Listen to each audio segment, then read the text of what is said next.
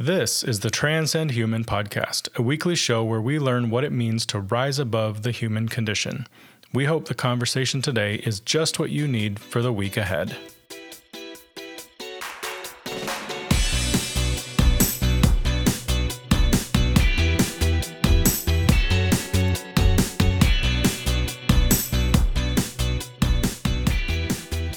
All right, friends, welcome back to the Transcend Human podcast. As always, a beautiful Monday morning here in Southern California.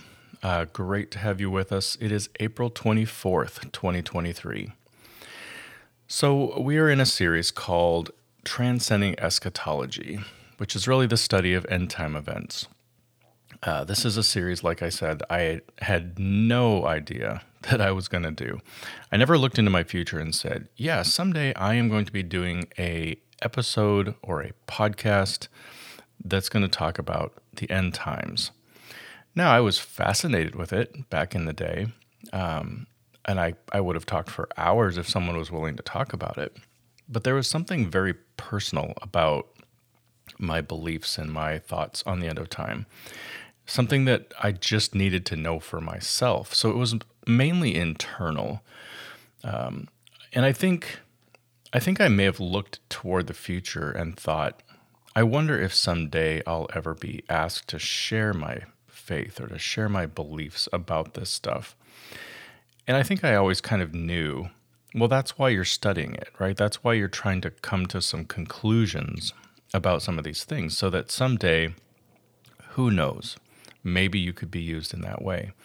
But I never foresaw it happening like this. And yet here we are. So like I said, we're in a series called Transcending Eschatology. This is week 3.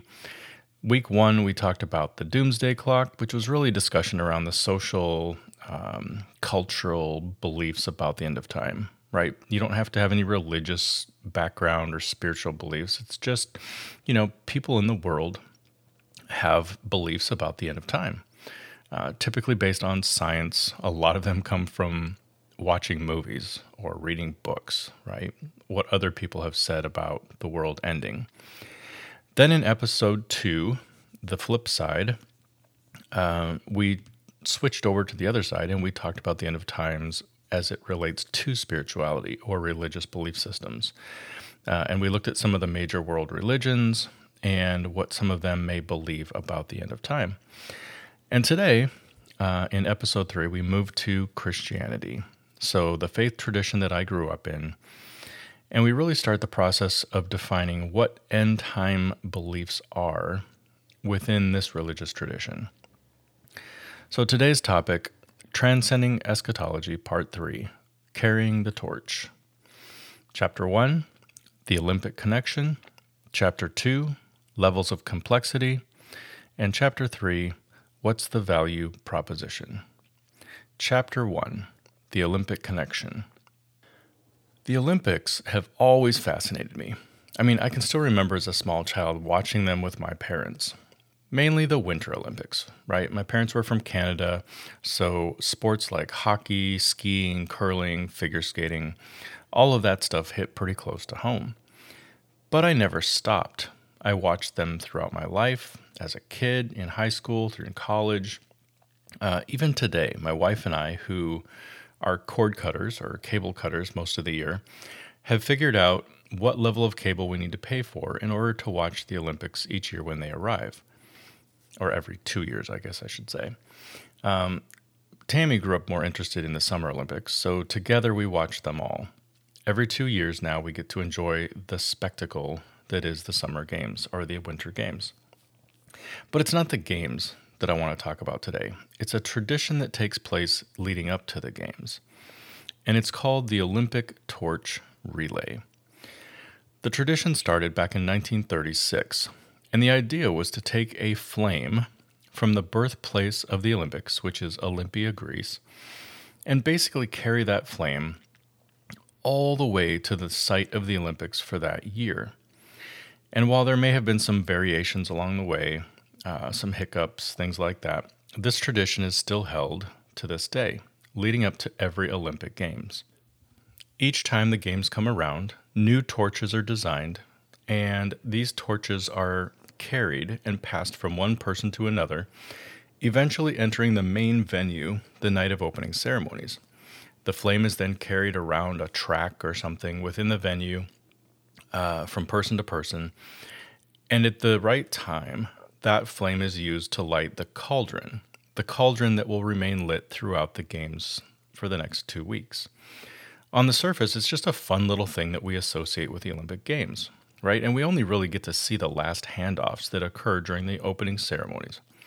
What we don't see is how it started, right, in Olympia, and the hundreds upon thousands of people who got to carry and pass the torch in order for it to reach the opening ceremonies. All the planning, the team that oversees the relay, the countries that would have to sign off on it, the crowds that gather to watch it go through their hometown, the logistics of getting it over large mountain passes or over large bodies of water, and the fact that the torches either have to be swapped out or refueled along the way to keep the flame going. Whatever the case, it's a really big deal. And that's how I want to start our conversation about Christianity, and ultimately Christian eschatology, as a flame that has been passed down since the beginning of time. Now, I understand the idea of the beginning of time means different things to different people, the same way that the Bible is viewed differently by different people. Within Christianity, there are people who grew up viewing the world as if God created it 4,000 to 6,000 years ago. And there are Christians who believe that the world has been around for millions of years, based on scientific research and dating methods, things like that. And there's probably a wide spectrum of belief in between there as well. But for many, their belief about the age of the earth is based on the way they view the Bible.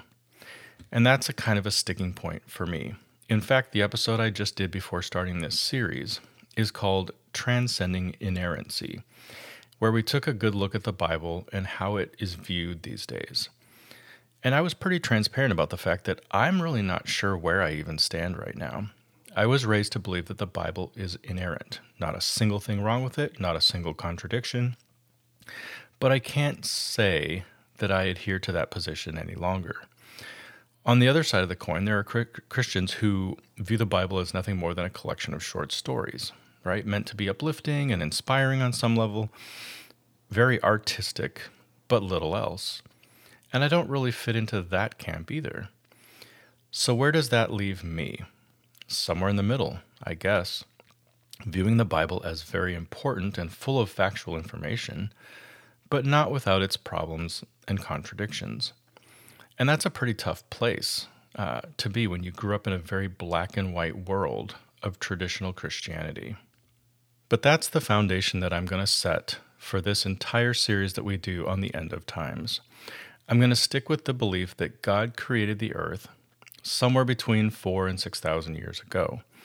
And I'm going to use the Bible as our guide, but with the understanding that it was written by flawed human beings, translated by flawed human beings, canonized by flawed human beings, and is often interpreted by flawed human beings. That said, let's return to our illustration of a torch being passed down since the dawn of time. It's my belief that God wants us to understand the truth. He wants us to read, learn, and interpret the breadcrumbs that He left for us, the things that have been passed down over time. But there will always be some things that we can't know for sure, right? This ambiguity is what provides the following two things. First, a need for faith. Faith is that little thing that you have to have when there's ambiguity, when you don't have all the facts, when you know you just have to believe in order to keep moving forward. Now, this is faith in God as a Christian and faith in some of the things that the Bible teaches. But it's been shown that even scientists have to have faith in the things that they can't fully prove to be true, like the Big Bang Theory and the missing link. Scientists may hate to admit this, but they have to have faith as well when they can't fully prove things in order to believe in the theories that they hold to be foundational. And second, freedom of choice. Without a little ambiguity, our freedom of choice would not feel very important. In other words, if God appeared on the world stage and said, "I exist," And if you don't follow me, you will die in 3 days' time. How much faith do you really think you would need? And would you feel like you have the freedom to choose against him? I mean, sure, we could, right? We could still choose death over life. But when the difference between your options is that lopsided, it starts to feel like you really don't have a choice. Next, when we talk about God passing the truth down through the generations, it's very similar to the way a parent passes down truth to their kids. So let's say you want to teach a kid how to drive a car. At age 3, you might start by purchasing a Matchbox car, right, and having them play with it around the house. At age 5, you might start having conversations about the actual car and how the steering wheel works and how the accelerator works. At age 8, you might talk about gas, the engine, acceleration, braking, a little bit more detail. At age 12, you might actually let your kids sit on your lap and steer the car once in a while. At age 15, they get a crash course in how the car works and they learn the rules of the road.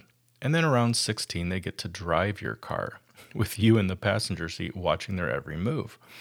And at some point, they get their license and they're able to drive on their own.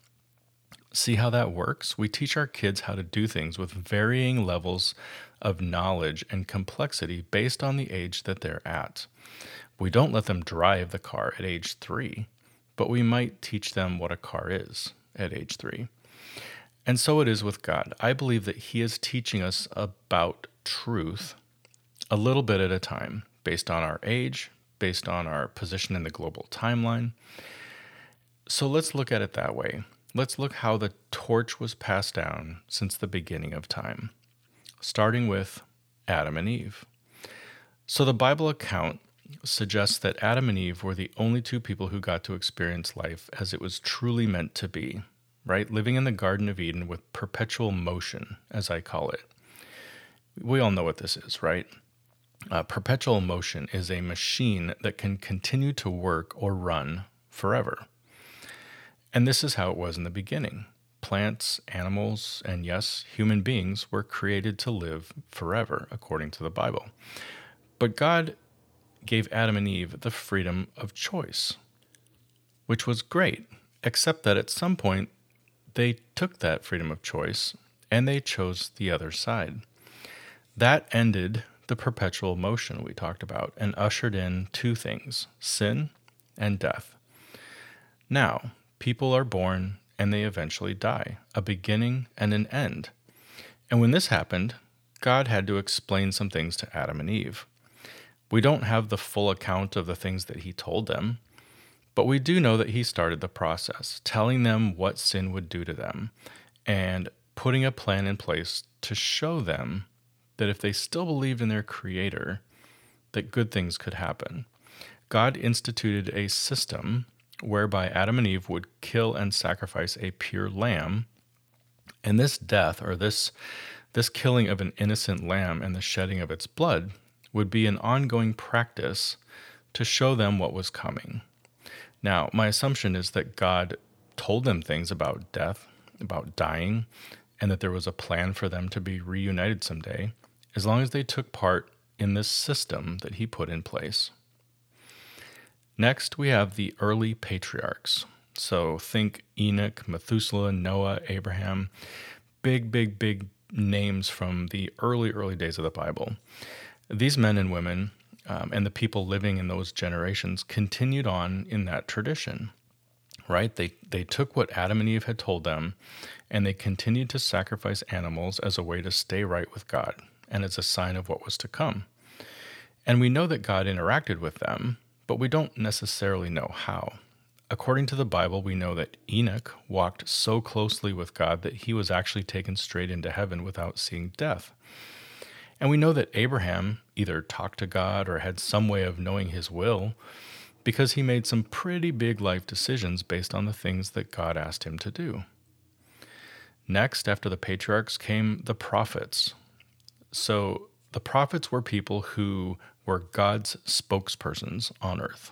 People like Moses, Samuel, Elijah, Elisha, Jeremiah. God made things known to them, and then they took those things and made it known to the people. often doing three important things. First, reminding the people how God worked in the past, calling out inappropriate things the people were doing in the present, and then casting vision for the future based on the choices the people would make. And the prophets worked to keep the people focused on their duties, right? On this sacrificial system that kept them right with God. Next, at some point, you had the Israelite nation. So the prophets spent their time working with God's people, God's chosen people, the Israelite nation. This is a whole nation that grew out of the line of Jacob and his 12 sons. Each son became a leader in one of the 12 tribes of Israel. And this was really the birth of the Jewish tradition, or Judaism, as we looked at the other day. The prophets worked to keep this large group of people together and doing the things that God asked them to do. From Moses helping them escape slavery in Egypt to Jeremiah and his warnings during the time of Nebuchadnezzar. The prophets kept pulling them back to God's law and the sacrificial system used to show that they were right with God. As a religious group, the Israelites did have prophecy. They had beliefs in the future events that would eventually benefit them. And the biggest futuristic belief was this belief in a thing called the Messiah, somebody who would come and save them from the governments of the world. The Israelites had been a very persecuted people, right? They had come out of slavery in Egypt, and they knew what it was like to be held down by the powerful rulers of the world. So their belief in the Messiah was huge, because when the Messiah came, he would help them overcome their enemies and help them rule on earth. Now, during this time, there were also prophets like Daniel and Ezekiel who were writing things down about the future, content that eventually became books of the Bible, books that included a lot of information about the things that had not happened yet. Next, you have the life of Jesus. So, if you're a Jew, this is where you handed the torch off. This is where the story ends, because Jesus was not accepted as the Messiah in the Jewish world. But if you're a Christian, Jesus was the Messiah that the Bible foretold, that prophets talked about. Jesus is believed to be fully God and fully man, God's only Son, who came to save his people by living a perfect life and dying on a cross. So the whole system that God put in place with Adam and Eve, the animal sacrifice thing, that had been an illustration that the people had repeated over and over and over again, that helped them understand the concept of maintaining a right relationship with God and how it required death, the death of something perfect. And that sacrificial system, now that Jesus had come and given his life on the cross, that sacrificial system ended. Because animal sacrifices were never the real plan.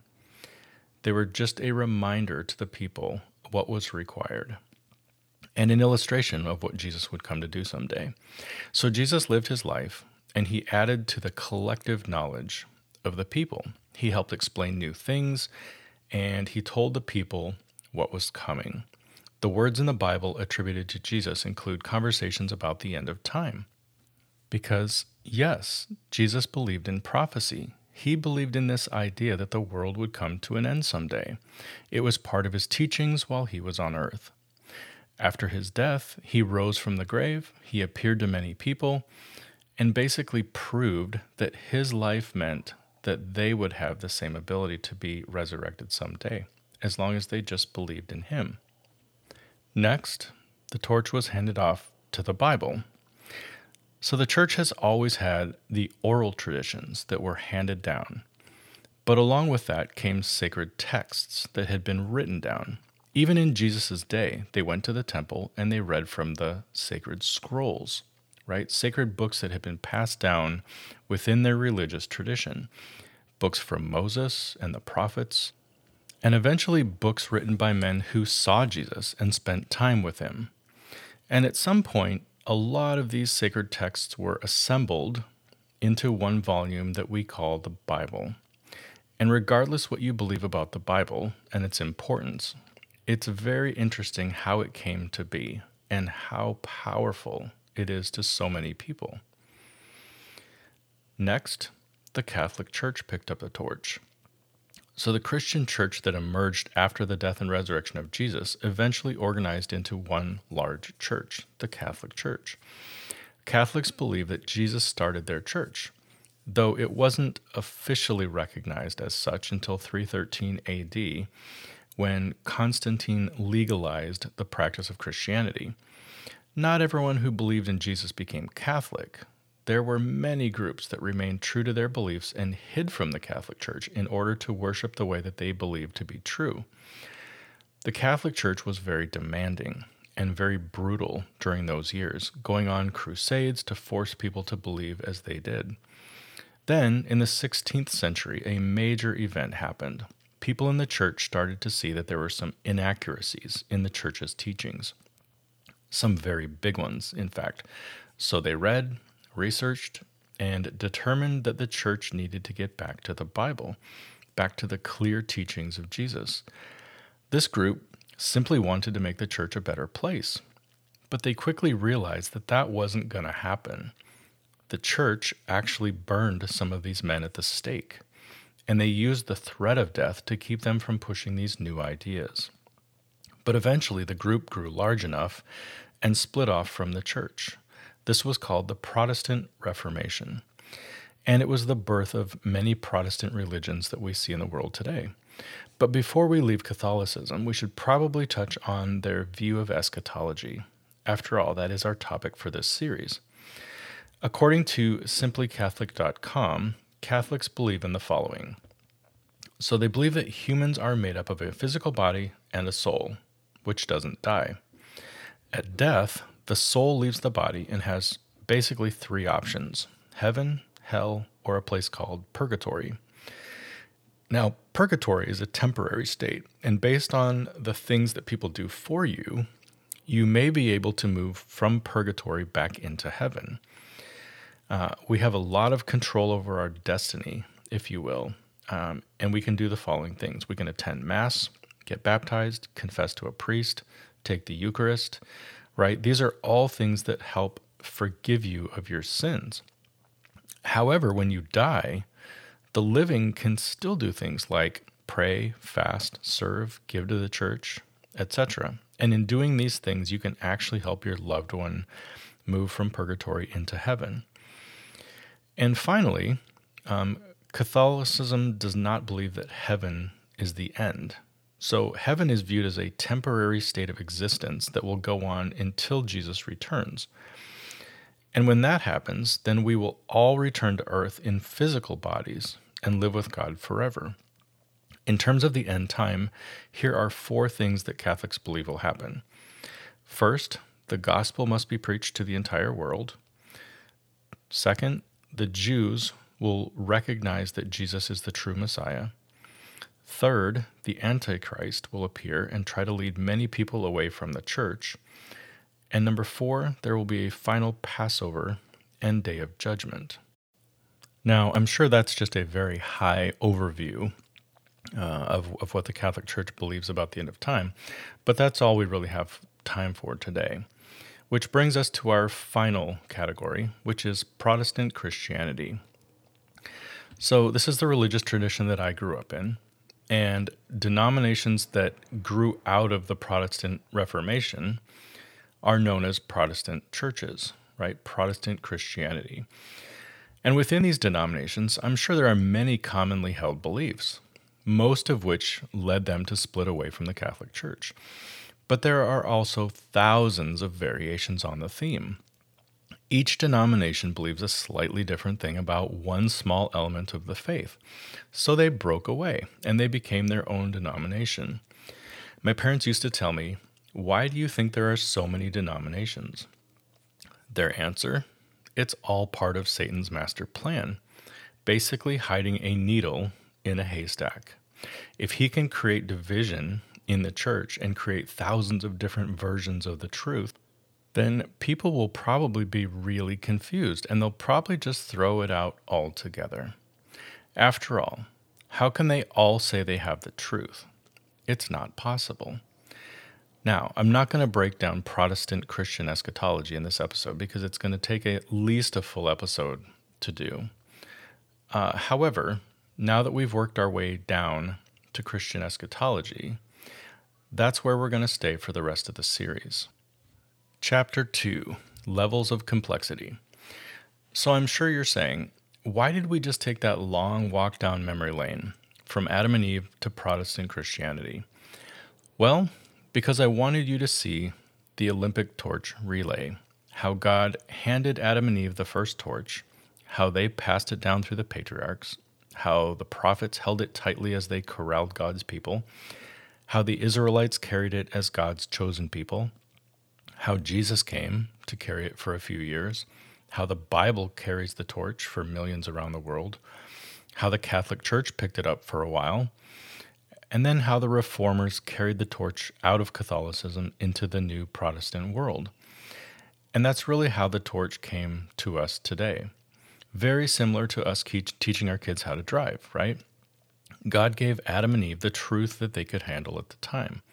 And with each passing of the torch, new information was given. Over time, people began to understand new things and be exposed to new, more progressive ideas. Bible content that seemed so out of reach for a while is now being studied and interpreted. Almost the way that the levels are unlocked in a video game.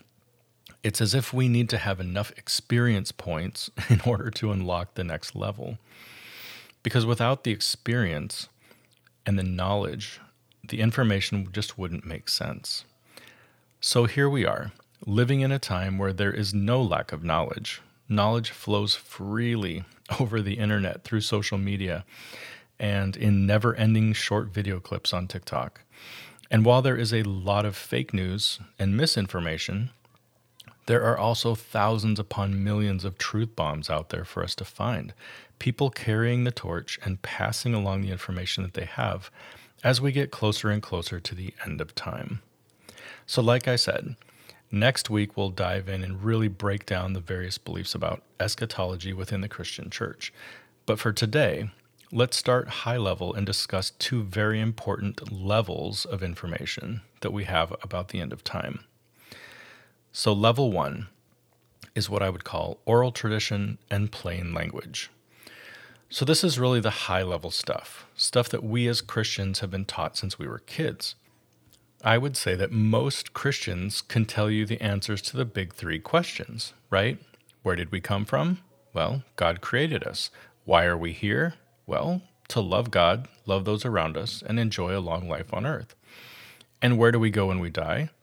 Well, we have 2 options. We can go to heaven with God, or we can choose not to and cease to exist. See what I mean? That's pretty high level. An oral tradition that has been passed down for centuries. These are the answers that a parent can give their kid when they tuck them into bed at night. And when we start to get into questions about the end of time, the Bible provides numerous plain language explanations about the end of time. Not stories to decode, not fantastical fairy tales that we have to try to interpret, just plain old language explaining that the end is coming.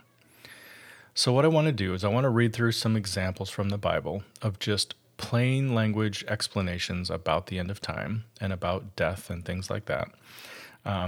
But here's the kicker. I'm going to read them from the King James Version of the Bible. So this is what a lot of Christians believe is the original translation of the Bible. So the most accurate, even though it sounds very old school, old language.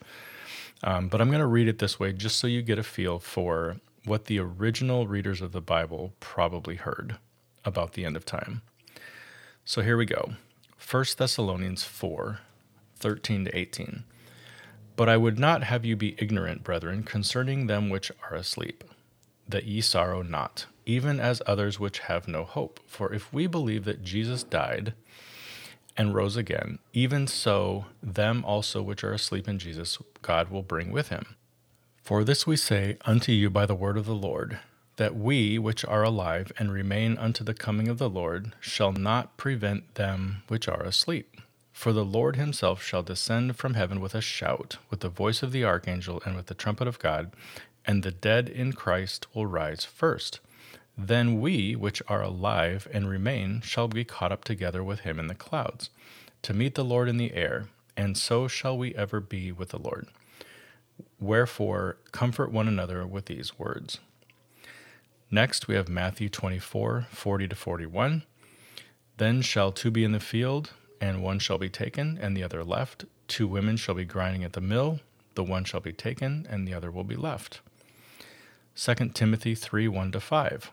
This know also, that in the last days perilous times shall come, for men shall be lovers of their own selves, covetous, boasters, proud, blasphemers, disobedient to parents, unthankful, unholy, without natural affection, truce breakers, false accusers, incontinent, fierce, despisers of those that are good, traitors, heady, high-minded, lovers of pleasure more than lovers of God, having a form of godliness, but denying the power thereof.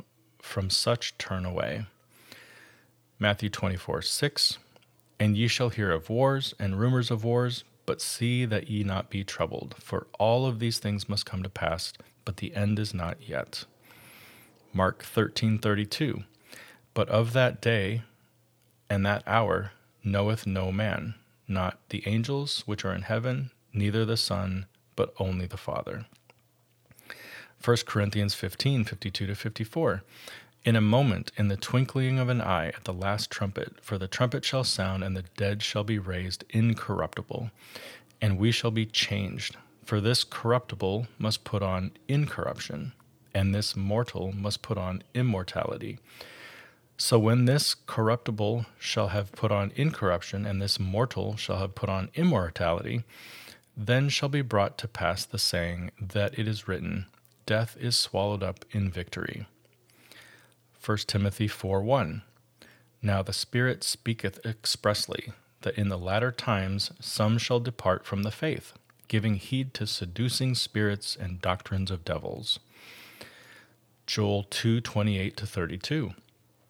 And it shall come to pass afterward, that I will pour out my Spirit on all flesh, and your sons and your daughters shall prophesy. Your old men shall dream dreams, and your young men shall see visions. And also upon the servants and upon the handmaids in those days I will pour out my Spirit, and I will show wonders in the heavens and the earth, blood and fire and pillars of smoke. The sun shall be turned to darkness, and the moon into blood, before the great and terrible day of the Lord comes. And it shall come to pass that whoever shall call on the name of the Lord shall be delivered. For in Mount Zion and in Jerusalem shall be deliverance, as the Lord hath said, and in the remnant whom the Lord shall call. And finally, Matthew 24:21. For then shall be great tribulation, such as not was since the beginning of this world to this time, no, nor shall ever be. So there you go. I know that was hard to listen to because we don't speak that way, right? The King James Version was using very old English. But those are just a few of the verses that talk about the end of time in plain language, right? There aren't symbols, there aren't beasts, there aren't dragons. It's just plain old language suggesting that the world is going to come to an end, suggesting what the world's going to be like at the end of time, suggesting the order of when things are going to happen, right? So all of that is plain language prophecy, if you will, about the end of time.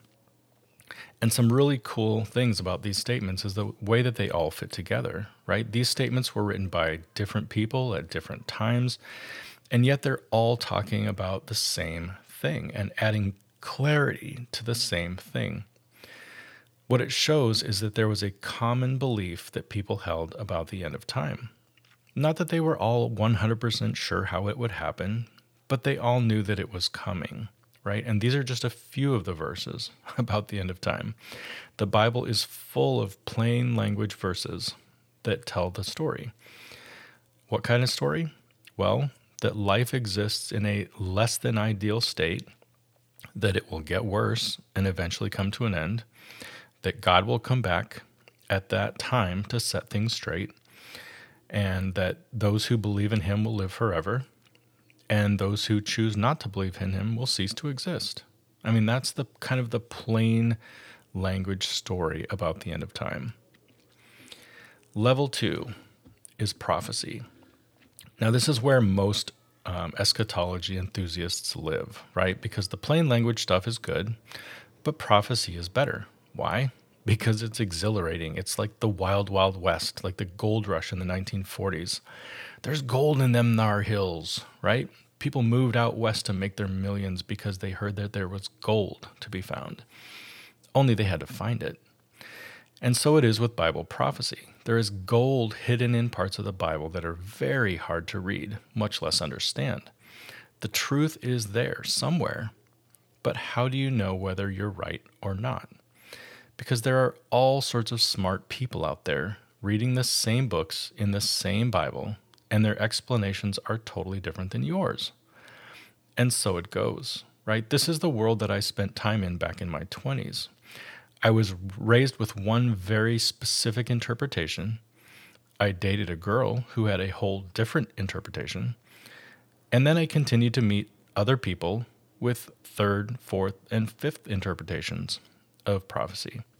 So at this point, I really started to question it all, right? I mean, I was shaken because my very black and white belief system had been punctured 100 times by other people who had other beliefs about prophecy. And I wanted it to all be the same, right? I wanted us all to be believing in the same thing because it had to be black and white. It had to be true. But I quickly learned it was not. So let's start by defining what prophecy is. Prophecy almost exclusively refers to things that will happen in the future. It's where we get the word prophet from. In the Bible, there was a very simple process, right? God gave important information to the prophets, and then the prophets shared that information with the people to help them understand it. And this was the reason, or the goal, to warn people about the consequences of their behavior, to inspire change in people, to expose common pitfalls in the human condition, to help us understand the future, and to provide hope versus fear. Like I said, prophecy isn't for the faint of heart. It's literally jumping into the deep end of the pool. It's a playground for wild speculation and fantastical ideas, interpretation of crazy things that most people don't even want to talk about. But I believe that it's there for a reason, and I believe that we can all take something from it, even if we don't feel like we understand every little detail. Chapter 3, What's the Value Proposition? Like I just said, I think that there's something important that we can all take from Bible prophecy. But what and why? What's the value proposition here? What am I going to get for the time that I have put in? We've discussed that there are people who just want nothing to do with Bible prophecy. Some because it's scary, some because they know it'll be difficult, others because they're just flat out busy and they don't have the time, and still others because they don't believe that we're meant to understand it in the first place. But what if it is important? What if God inspired people to write these things down for a reason? What then?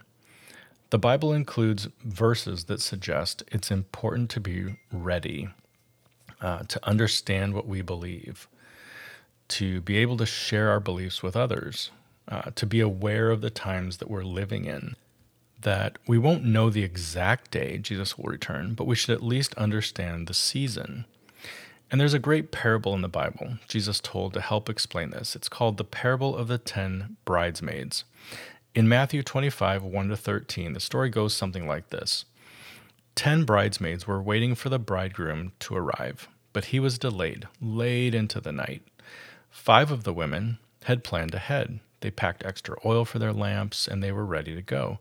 The other 5 did not. When the bridegroom arrived, the 5 who had the extra oil in their lamps were ready to meet him and attended the party. The other 5 had gone off to find more oil, and they missed out on the party. Now, there are numerous conclusions we can draw from this parallel, but I think that the one about being ready is the most important. The parable is found in Matthew chapter 25, but in chapter 24, Jesus spends the entire chapter talking about the future, and about the end of time. So isn't it interesting that the next chapter begins with a parable, helping them understand not only what he just said better, but helping them understand the importance of being ready, the importance of being prepared. The suggestion is that as we get closer and closer to the end, it will probably feel like God is late, like he's been delayed. But during that time, we need to prepare. We need to be ready. In the parable, it was bringing enough oil for the lamps.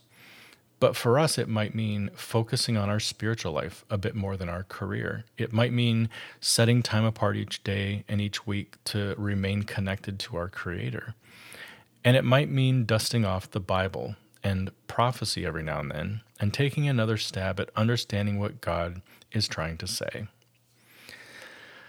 Let's land the plane. So thank you so much for sticking with me this week. I love that you're here and willing to think through some of this stuff with me. It's not easy stuff, and I know it can be frustrating, but I think that we're going to look back and be thankful that we did this together. So this week, ask yourself the following questions. First, what are your thoughts about the torch concept, right? This idea that a torch of truth has been passed down from person to person, group to group throughout time, and that it has been handed to us at this point in time.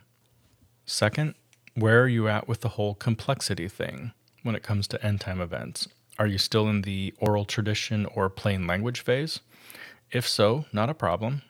The Bible verses that are in plain language still teach us a lot about the end of time. Just reading these normal parts of the Bible provide a lot of knowledge about our future. Or if you're into prophecy, where are you at? How are you doing? Are you loving it, or are you feeling completely overwhelmed? And finally, do you believe in the value proposition? Do you believe that diving into Bible prophecy is important, that there will be a return on your investment? The fact that you're here suggests that you do, and I love that. Next week, we dive into Bible prophecy at a deeper level. We start to look at some of the variations that exist, how different groups interpret things differently, and what we can learn from each. So thanks again for being here, everyone. Have a great week, friends, and until next time, keep transcending human.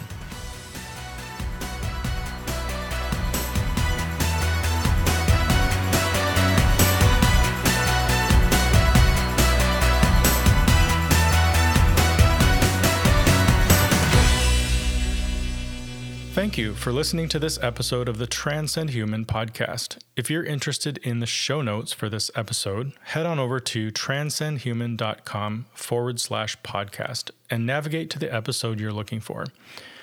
On the website, you'll also find blog posts, podcast series, and other helpful resources to help you navigate the Transcend Human ecosystem. You'll also find links to our social media channels. And as always, if you have questions, feel free to contact us at info@transcendhuman.com. Have a great week, everyone, and we'll see you back here on Monday morning.